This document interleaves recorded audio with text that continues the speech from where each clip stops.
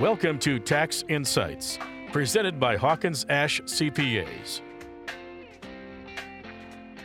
And good morning, listeners. Welcome back to Tax Insight here on 1240 Radio WOMT. We're with Jeff this morning. Jeff, good morning, sir. Good morning, Terry. Today, we're talking about vacation home rentals. We are. Because as things start to open back up here in spring and summer, it's a good time to talk about those vacation rentals. Clearly last year was a bad year for vacation rentals. So I'm sure that there will be a lot of activity that happens this summer. Now, in the old days, if you wanted to rent out your personal residence or maybe your vacation property, it was done mostly because those properties were maybe on a nice lake in a warm climate down south, or maybe in a resort area. But now with, the internet and companies like Airbnb, things like that, people everywhere are renting out their homes. Sometimes these rentals can last hours, days, or even weeks. So today, we're not going to talk about long-term rentals. We're just going to talk about short-term rentals, correct? Right. So this would typically be rentals of your personal residence or your vacation home. It would not be a long-term rental. So when is a home considered to be a personal residence or a vacation home? So anytime that you use your personal residence or vacation home the greater of 14 days a year or 10% of the total rental days, it's considered a personal residence. And so then what happens is it's split. Part of it is a business because you rent it, and part of it is personal.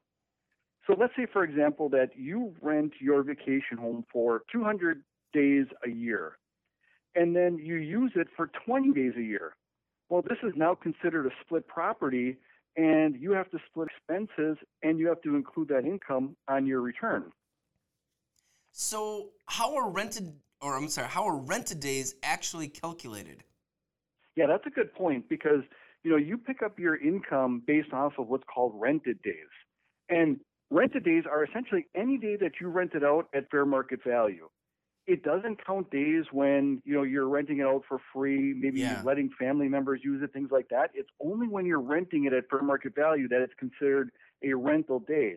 And that rental day is important because, once again, that figures out how you allocate your expenses that you can deduct against that income. So are there a number of days that you can rent your home for income? Is there a max or anything like that? Well, you can rent your home as many days as you want.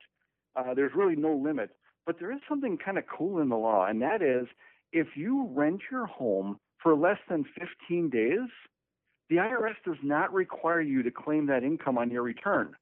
But once you rent it on that 15th day or more, then you have to pick it up as income on your return. So it's kind of a little loophole for those that, maybe just rent their home just a weekend or two. Sure. So what kind of expenses can be taken because of all this? Yeah, so obviously you have to pick up the income from your rental, and the expenses are just any kind of ordinary and necessary expenses that you have. It'll be part of your utilities, your garbage, and everything else that goes along with that. But you can also include things like, improvements. If you make improvements to the property, you can deduct some of those. You can depreciate the property that you owned. And once again, it's prorated. Those expenses are prorated based off of rental days versus personal days. And one thing to look at here is that, if you're not renting a property, that day is considered a nothing day. So in other words, let's say there's 365 days in a year, and let's say you used it for 30 days and you rented it for 60 days.